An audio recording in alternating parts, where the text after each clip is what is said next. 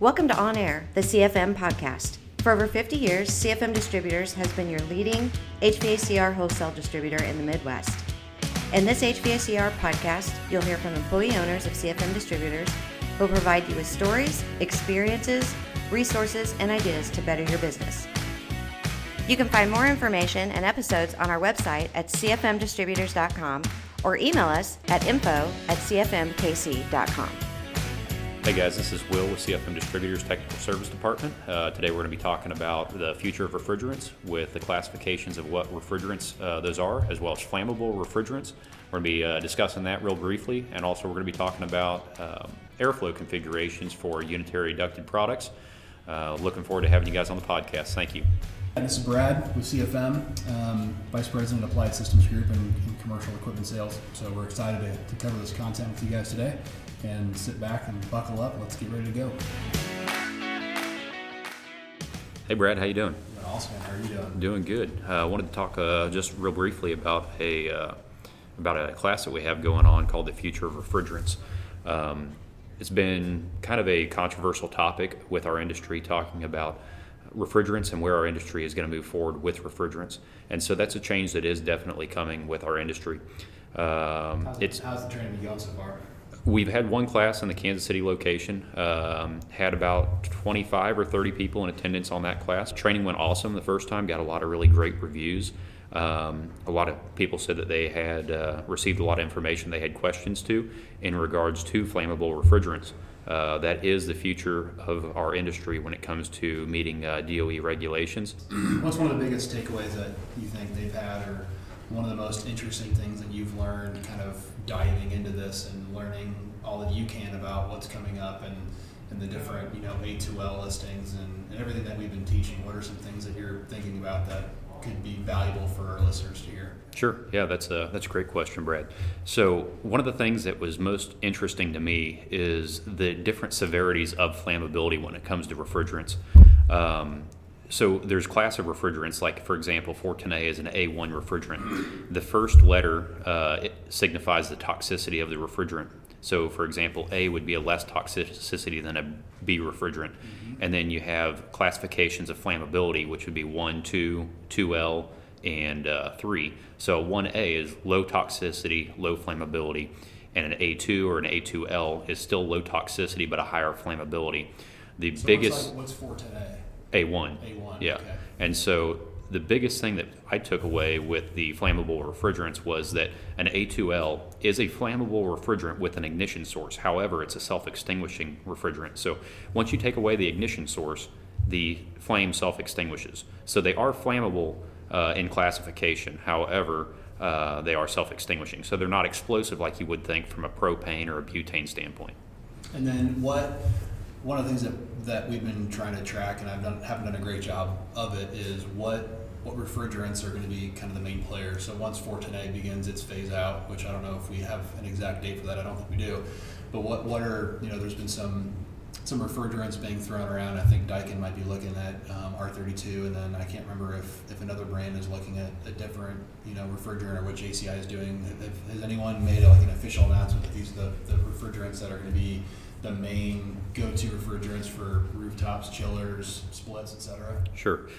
So the main players, what I see for the next phase, which would be 2022, 2023, would probably be R32, which is patented and produced by Daikin Global, and then R54B, 454B, and R452B, which are Carrier. So Daikin has released that they are going to be producing and probably moving forward with R32 refrigerants for the first initial phase down in 2022 or 2023. Probably January 1st, 2023 is what it's looking like at this point. And then Carrier, I believe, has made a statement saying that they're probably going to move forward with either 454B or 452B. And are those all blends? Those are all blends. Yes. I think they all have R410A as a component, don't they? Or R32 has, or R410 has R32 as a component. Right. So R32 is a refrigerant by its right as a blend. So in 410A, R32 is 50% of 410A. So there's already 50% of R32 in 410A. So R32 by itself is a flammable refrigerant. It's an A2 or an A2L. However, the other component, the other 50% makeup of the 410A blend, creates it to be dilutes it perhaps to help it be a non-flammable refrigerant. Yeah, cool. Well, I know, Will, one of the other things you want to talk today about, and I wanted to join in on this, was different airflow configurations for rooftop split systems, chillers. There's a number of different ways to select, design, order, and set up airflow configurations. I think that there's 4 of them, and would love to kind of dive into that and kind of see what's on your mind. Yeah, this is going to be a great topic. We get a lot of calls, a lot of questions about this. And this is something we need to know and we need to work with throughout the design process and the quoting process, as well as how you expect for it to operate whenever we arrive for startup and commissioning or initial installation. We need to know beforehand and out that time how you want to fine-tune that mode of operation for airflow configuration. So Brad is our commercial service, I'm the commercial service manager, and Brad is vice. I don't want to be out there. You don't want me out there, that's for sure. So, and Brad, what's your title? Vice President of Commercial and Applied Equipment Sales. So can you tell me first, starting out at the quoting and design portion of this, what are some questions that you ask originally to find out how your customer needs this equipment to operate? Yep. So first of all, there's really 4 different airflow modes that we see out in the field or the marketplace. And you've got obviously constant volume CV, where the unit, when it gets a call for fan or cooling or heat or whatever, it just bangs on 100%. Kind of like a light switch. Kind of like a light switch. It's either all on or all nothing.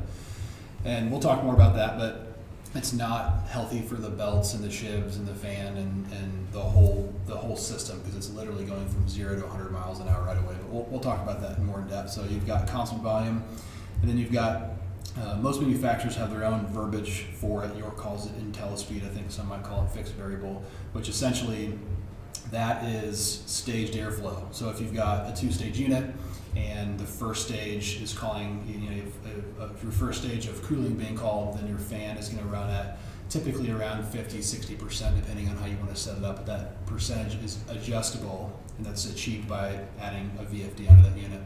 That's actually a very common setup, which we'll talk about in more in depth. And you've got single zone VAV, which is not used very often, and part of the reason is because you can't, at this point, in most cases, use a regular thermostat. It actually has to have a space sensor communicating the temperature up to the unit.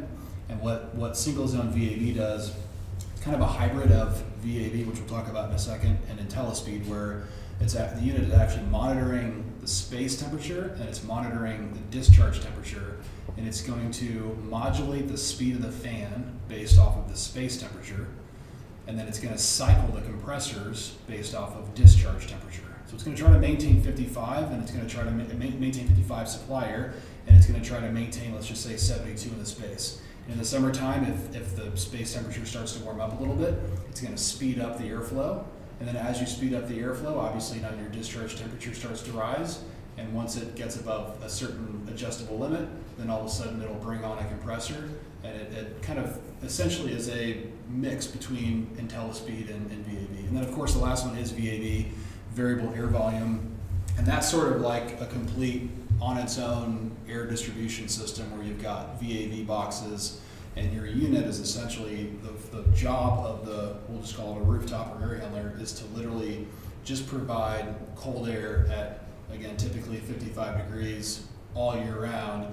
And then you've got VAV boxes in the space, usually in a drop ceiling, and they'll have some type of heat, electric heat or hot water heat.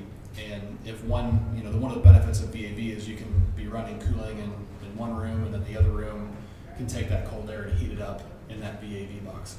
So those are the 4 styles of airflow. And when we work on a job, in a lot of cases, some simple questions. VAV is, if it's a VAV job, it's VAV. That one's pretty cut and dry. If you've got VAV boxes, if you want simultaneous heating and cooling, you kind of almost have to go VAV, and there's not a whole lot of discussion. But then the other 3, constant volume is the least efficient. It's the most, it puts the most stress on the components. So we don't absolutely love that option, but we understand upfront cost is a major component. And then my favorite's probably kind of in the middle is IntelliSpeed. Single zone VAV is great, but my challenge in it, of course, is you have to use a space sensor in most cases, and in a lot of applications, there's a regular thermostat in space, and owners like to just be able to walk up to the unit and make a change.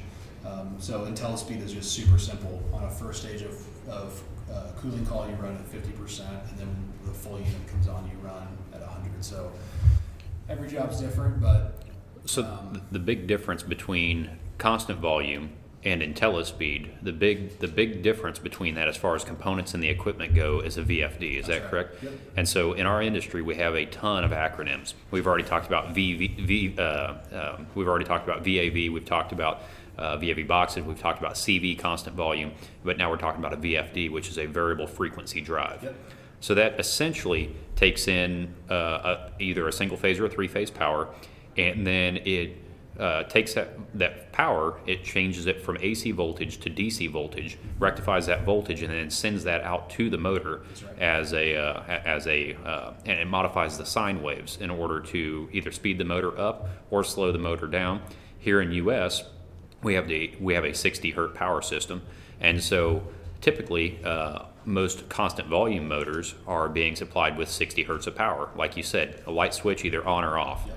But with the VAV, we're able to either ramp that up past 60, a certain percentage, or run it down to 20, 30% sometimes. So we have a lot more room and a lot more variance with our motor speed, which could add benefits such as dehumidification, better dehumidification, tighter tolerances between return and supply air temperatures. Obviously, we have a lower starting amp draw on our motor. So opposed to as a constant volume where you hear a belt squeal and squeak and the motor just comes on and runs to full blast, we're able to do a soft start feature on that motor to decrease our peak amp draw on that motor, whether it be a 5 or 10 horsepower motor. So that'll decrease our amp draw. And I do believe that some commercial buildings are charged for power consumption based off their peak amp draw. So a lot of times, not just on blower motors, we'll see VAV or VFDs installed on motors, but we'll see them installed on pumps and all kinds of other devices in order to help decrease that peak amp draw because a lot of times power companies will charge commercially based off the peak amp draw. Is that kind of how you understand it? Well, one of the questions that I had, just curious, I know we've up until the mid 2000 teens, we didn't see VFDs really on a lot of rooftops. Almost everything besides VAV, obviously VFDs have become ubiquitous on VAV applications. Used to be inlet guide vanes and then VFDs, but on a standard, regular 10, 15, 20, 30 ton rooftop or split system, we didn't typically see VFDs. So we've got a lot of contractors in our market that may not be that familiar with them. And a lot of equipment now to meet the new Department of Energy minimum efficiency standards makes more sense for the manufacturer to build that unit with the VFD than it does to use higher efficiency compressors and such. So one of the questions I had was, for a contractor that may not be that familiar with VFDs, when they go to start it up, what are one or two things that you get the most service calls on with VFDs that they're in the field, they're struggling, that might be an easy fix, but they just haven't learned or haven't been educated on that VFD, whether it's starting up the speeds or whether it's just getting the VFD to enable the fan, or what are some tips you might have? Right. So typically the way that we primarily deal with York package units, and typically York will pre-configure through their SSE Simplicity Smart Equipment Control Board, they will pre-configure all of the staging set points for the motors, whether that be, like you said, 60 or 70% on a cooling stage 1. We're talking about a 2-stage unit. Maybe the VFD runs at 60 or 70% on a cooling stage 1, and then it ramps up to 100% on cooling stage 2. But then if you only have a G call, it might run at 50% or half speed. And obviously a soft start and a slow stop on that VFD as well. So a lot of that is pre-configured. Now, I think that exposure of VFDs is probably the number one issue with or the perception of VFDs right now is just lack of exposure, because they are somewhat new to the marketplace and people are a little bit intimidated because of lack of exposure. So the number one fault code that we receive in technical support, I would say, in regards to VFDs is whenever someone is to open up the return air compartment or the blower motor compartment when the motor is running at full speed. Well, when we open up a door, we allow more air to enter into the squirrel cage, and that'll reduce the static pressure, which will increase the amp draw because now the motor has to do more work. Well, there's a lockout inside that VFD, and if we're already running close to that lockout parameter, that set point, and we open up that door, we're going to increase the amp draw. And if that amp draw is exceeded for a certain amount of time, it's going to lock the system out. Okay, so when the VFD experiences a fault code on it, remember that VFD has capacitors in it, and it takes a little while for them to dissipate. And the way I explain that to people is kind of like your laptop charger. If you unplug it from the wall, it's got capacitors in that laptop charger, and it's going to take 15-20 seconds for that light to finally go out. So the same thing is true for a VFD on a unit. So if you go over there to your disconnect and it locks out and you shut your disconnect off for 5 or 10 seconds, those capacitors might not dissipate. Until your screen on your VFD goes blank, you're not going to reset any of those fault codes. You're not going to truly do a power cycle on that system. Yeah. So that's something we run across quite a bit. The other thing is how to check amp draw accurately on a variable frequency drive.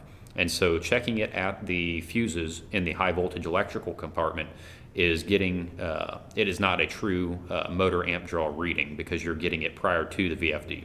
And so in order to get a true amp draw for a motor that's operating on a variable frequency drive, you must get after the variable frequency drive and before the motor. You must get that amp draw on one of those 3 wires because essentially it's a 3-phase motor. And so you have to get that with the door closed. You can also get it from a remote display. The display can be unplugged from the variable frequency drive, and you can remove it external to the equipment.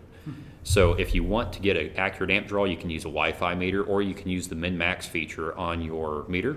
And if, for example, let's say that the motor is running at 60 hertz. You know that your amp draw is going to be higher whenever you open up the door and you put your meter on your L1 lead. Yep. So you set your meter to minimum. You'd clip it onto one of your L1 leads going to your motor, and then you would shut the door for 5 or 10 seconds, open the door back up, and then the minimum amp draw displayed on your meter would have been your accurate amp draw.